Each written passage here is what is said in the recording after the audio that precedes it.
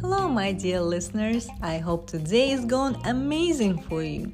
Join me on my podcast as I share stories of people just like you who made bold decisions in their lives and in turn, they live their dreams. As they say, it's up to you to make it happen.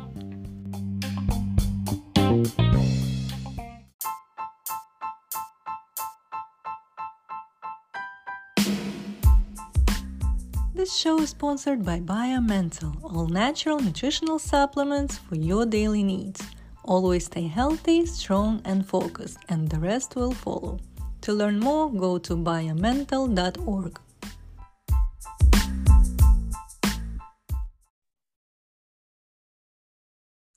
Hello, everyone. Today we're meeting Justin Bethoney. He is the writer and author of the book, The Mental Wellness Diet. Hi, Justin. Thank you for joining us today. Yeah, hello. Happy to be here. Hi. And we would like to start a conversation diving into your story of becoming the person you are today. What inspired you with the idea of writing the book, and what is it all about? Sure. So I started working as a psychiatric nurse practitioner about 10 years ago. Before that, I'd always worked I was a teacher, I coached, and then I worked in facilities that helped kids with emotional and behavioral issues. And throughout that, I always noticed that I was a teacher. And then many people in my family, aunts and uncles, were all teachers. So there's just the teaching part, I think, was the main motivation to write the book. So fascinated with the subject of mental health and all the different things that we can do and how we can make things better. And I always would talk to my patients and try to give them as much information as I could. And then I figured, why not just put it all in one place? And so that's how it got started. Oh, nice. I see. So you had years of experience counseling and having sessions with patients. And yeah, it's kind of like it's just natural process for you to put everything in one place, like you said, so people have tools of helping themselves into that journey. So Sure. I see that it's called the mental wellness diet. So there are different parts involved. Usually when we talk about wellness, some people, don't include the mental part of it. They're mostly talking about physical part. I want to have, I'm interested in seeing what are your thoughts on wellness, overall well-being of the human, us as humans here, and what should we focus on? What are the parts of being totally healthy? Sure. That's a great question. It's not like we get a certificate in the mail once we've achieved optimal level of wellness, and none of us probably ever do. So how do you know if you're well, or if you're optimally well, or if you're well enough mentally? And that can be a really hard question to answer. I guess there's probably a couple ingredients. One, it's going to be individual for every individual. It'll mean different things for different people who are facing different challenges. Two, probably you need to have your own unique purpose and meaning in life. And three, you have to have the energy to meet those demands. And not only the energy, but the know-how and the will and the gusto, I guess. So if you have that and you are meeting your demands and it follows your own meaning and purpose, then I guess you're doing pretty well. And obviously you want to be free from mental illness symptoms that can be plaguing you. It's normal for all of us to get sad or to grieve the loss of a loved one. But when symptoms get in the way of our functioning, that's when we got to take notice. And that wouldn't be optimal mental wellness. Right. So people usually keep those thoughts to themselves when something is bothering them. We're not really, in a society, we don't have that space, like a safe space for everybody to talk. And also people sometimes think they are the only ones struggling with that. And with knowing that, there are, a lot of people going through the same issue is important. So what do you think, what are the tools you would recommend for people to look into in terms of, helping themselves when they struggling through certain symptoms, like you just mentioned? And what are the common symptoms that they will experience so they know something is not going right? Sure. It's kind of refreshing to follow social media, and then some people try to use humor and they create memes, and it's about, how tired they are, or how exhausted they are, or how distracted or scattered they are. And, they'll write a tweet that's witty and funny. And it's great. Humor is really a great way to cope with these things. So I would say, I feel like it's kind of changing. People are more, people are trying to give other people, and including themselves, more acknowledgement of the stress and the symptoms that we all go through, and permission to share, permission to be open, permission to be sad or be anxious or be worried or be scattered, and then still be worthwhile and okay. So I think social media is, through some of those, humorous memes, is doing a good job. I would say it comes down to that, the acknowledgement of what's happening. A lot of times in psychology, there's a term repression, and that's in my book a little bit. There's pros and cons of repression. So if, let's say I just had a big stressor before I joined the podcast. Yeah. Well, my mind would be able to smush it down so I could have this conversation and not get distracted by that. That would be repression. Repression helps us cope in the here and now and get through the day. But if you never go back to the main stressor, if you never unrepress and kind of cope and acknowledge and give yourself permission to feel, that can be problematic. So I think you asked about the symptoms. Some really common symptoms is sadness and low energy. They go hand in hand. Those would be depressive symptoms. Anxiety, excessive worrying, or just in your own body, somatic symptoms of anxiety, your heart racing or getting sweaty or feeling uncertain or looking around, hypervigilant. And then, there's symptoms of more intense mental illness, but those wouldn't be as common. Things like schizophrenia or mania and bipolar disorder. Yeah, and you just mentioned a very important fact that people don't allow themselves to feel certain emotions. And once, it's not letting out, it's kind of like keep stacking one on top of the other and it gets worse. So we have to be mindful of what type of feelings are we experiencing. And it's okay to just, let yourself to get through that emotion and let it out in a way. So what kind of techniques maybe people can use at home when they stress, coming home after a long day of work, being maybe sad also, or feeling anxious? Anything in particular, like before bed kind of habit that they can use that will help them to ease those symptoms? Sure. Just a general pause any time of day is helpful to check in with your body, the neck down part of your body. You might have tingling. You might have like a squeezing or a crushing, or butterflies, or your belly's flip-flopping, or again, you're sweating, or your mind is racing, or you find yourself grinding your teeth. That's the smoke detector in your kitchen, that we always try to just turn off. So it's trying to tell us something. And this is newer science about the polyvagal theory and interoception and neuroception and these things. Our body is like the sixth sense. It's like a radar, or maybe like a hearing, and it's feeling the world. And when things are off, our body's the first one to know, and our body will have this reaction. And then our mind has to understand that, organize it, diagnose it, figure out what's going on here. So the pause that you can do any time of day is helping the brain or the thoughts kind of understand or make sense of, or get the alert, get the message from the body about something's off. You don't feel comfortable. You're worried about something hurts, makes you feel sad, like, okay, what is it? So just that pause is, I guess, a technique that could be helpful.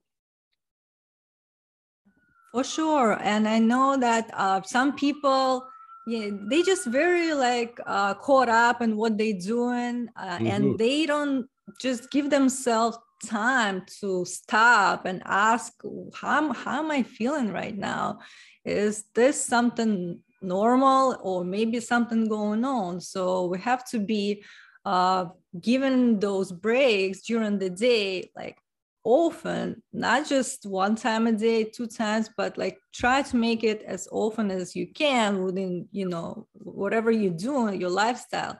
But with knowing that this is something important, and when you prioritize your own mental and physical health, this is something I need to do regularly on a daily basis. So I guess it comes down to how important is it for you to take care of yourself too. So we have to understand what is the focus for us, and be mindful of that. Sure. Also, like you mentioned, there is a connection between body and mind, or between like mental and physical, and also diet, which is nutrition, is a very important aspect of our overall well-being. If you can just elaborate on what type of nutrients or food is considered healthy for our mind and body. Sure. Yeah, definitely. So the first part of the book is about what we talked about for the last couple minutes about stress and societal expectations, and our parents teach us, oh, don't cry or get over it in so many different ways. And then what you're talking about is that where we have to unlearn how we were socialized, and learn how to just sit and have our feelings and feel okay about that, not feel bad about that. I think the pot of the gold at the end of that rainbow of taking that pause and just sitting with your emotions, which can be uncomfortable, is the aha moment. Like, oh, now I know what I'm upset about because that thing happened, and now I get it. Now it's all connected. And that's very calming. So that's the reward for trying to unlearn the don't cry. So when it comes to nutrition, that's pretty much the second half of the book, and a lot of science there in the book. And if you feed your brain the nutrients that it needs, it will function better. And when a brain functions better, it's more organized, thoughts flow better, you have more clarity, you're more aware, you're sharper, you can respond to life through neurotransmitters in a better way. Everything works better in our lived experience when our brain has the nutrients it needs. The nutrients would be vitamins and minerals to start. Vitamins and minerals act as, they kind of fit into enzymes. The enzymes are there in your body to speed up processes. So if you have enough of the nutrients to kind of activate the enzymes, processes happen faster generally. And then again, the brain works better. Other important things would be specific amino acids, which come from protein, certain fats, which help create the structure of the outer layer of neurons. Fat soluble vitamins are really important, especially vitamin A, vitamin E, vitamin D for the immune system. And then there's all the spicy foods have, and the teas have flavonoids. The flavonoids calm the immune system in the brain, and all that really, again, helps the signal to noise ratio, creates less static in the brain. So your thinking is much more clear. So that's a broad overview. Wow. Yeah. So we have to be, kind of looking into our diet and knowing exactly what are we eating, not just putting everything that comes to our hand, like just, automatically, but really, examining what type of food are you eating. Is it processed food? Is it whole food? What is the stores? So if we know how we nourish our body, and that will also like bring us a reward of the way we're feeling, right? And like you just mentioned, you're going to be sharper, clear, and more organized. So it would be no kind of lazy feeling or feeling sad or any type of anxiety. And also like food gives you, like you said, mineral, vitamins, immune boost. So to go through any type of, if we're living in pandemic, so we want to like protect ourselves as much as we can. And that also like extra benefit of it. But just being, mindful on a daily basis of how we eat, what we eat, and especially like if we eat outside, we need to know what is there. But it's good to cook yourself as well, because you know what you're putting into your meal exactly. Is there any advice you would give to others in terms of, some people feel unsatisfied or stuck in their careers and they're searching for some kind of voice or passion on what they can be the best at, and how they can express their potential in life. And is there a simple steps they could start with, maybe some type of habits that they could integrate in their lifestyle that would lead them to that path? Yeah, I love that question. I think that question is so important. There's a specific section in my book about meaning and purpose. Mm-hmm. So meaning and purpose can easily be found in your 40-hour-a-week job, but it can also be found in other, raising a family or volunteering or writing a book, all these different things. So I think a very practical, great resource is the Virtues in Action organization has a website with a free questionnaire. So that's viacharacter.org, viacharacter.org. And so, for example, I wrote this book. It's got a lot of science, all the things that I learned. It's got some humor in it. It's got creative analogies, and it's about feelings. When you take this questionnaire, it gives you your top 5 strengths. And it has, I think, 24 strengths. And then, you can see 1 through 24. You can even see your bottom strengths. But the top strengths for me were social intelligence, love of learning, creativity, humor, and perspective, which is like wisdom. And so that's me. And this book is me. And this book are those strengths. So I think I actually have a lot of my patients fill out this questionnaire just to see that everybody has their own unique X-ray vision. Everybody has their own kind of special talent or way of seeing the world that other people don't, and they can just cut through the fog and see things so clearly. I feel like my best chance at that was this book and the work I do with patients. And I think everybody has their own thing. And I really feel it's important, like you're saying, to connect with that, to identify that, to know what your strengths are, so you can go out and have fun with them.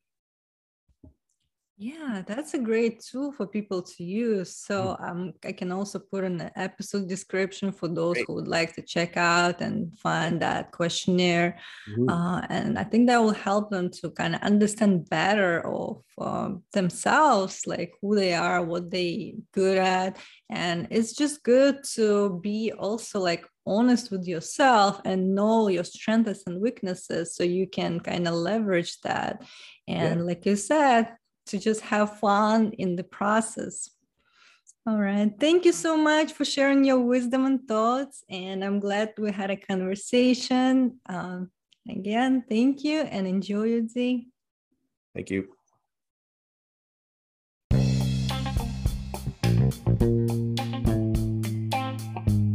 Thank you for listening to my podcast. I hope you enjoyed this episode. And if you did, follow my show and leave me a review. I'd love to hear from you. To check out Intern Store, go to internpodcast.com. Stay tuned.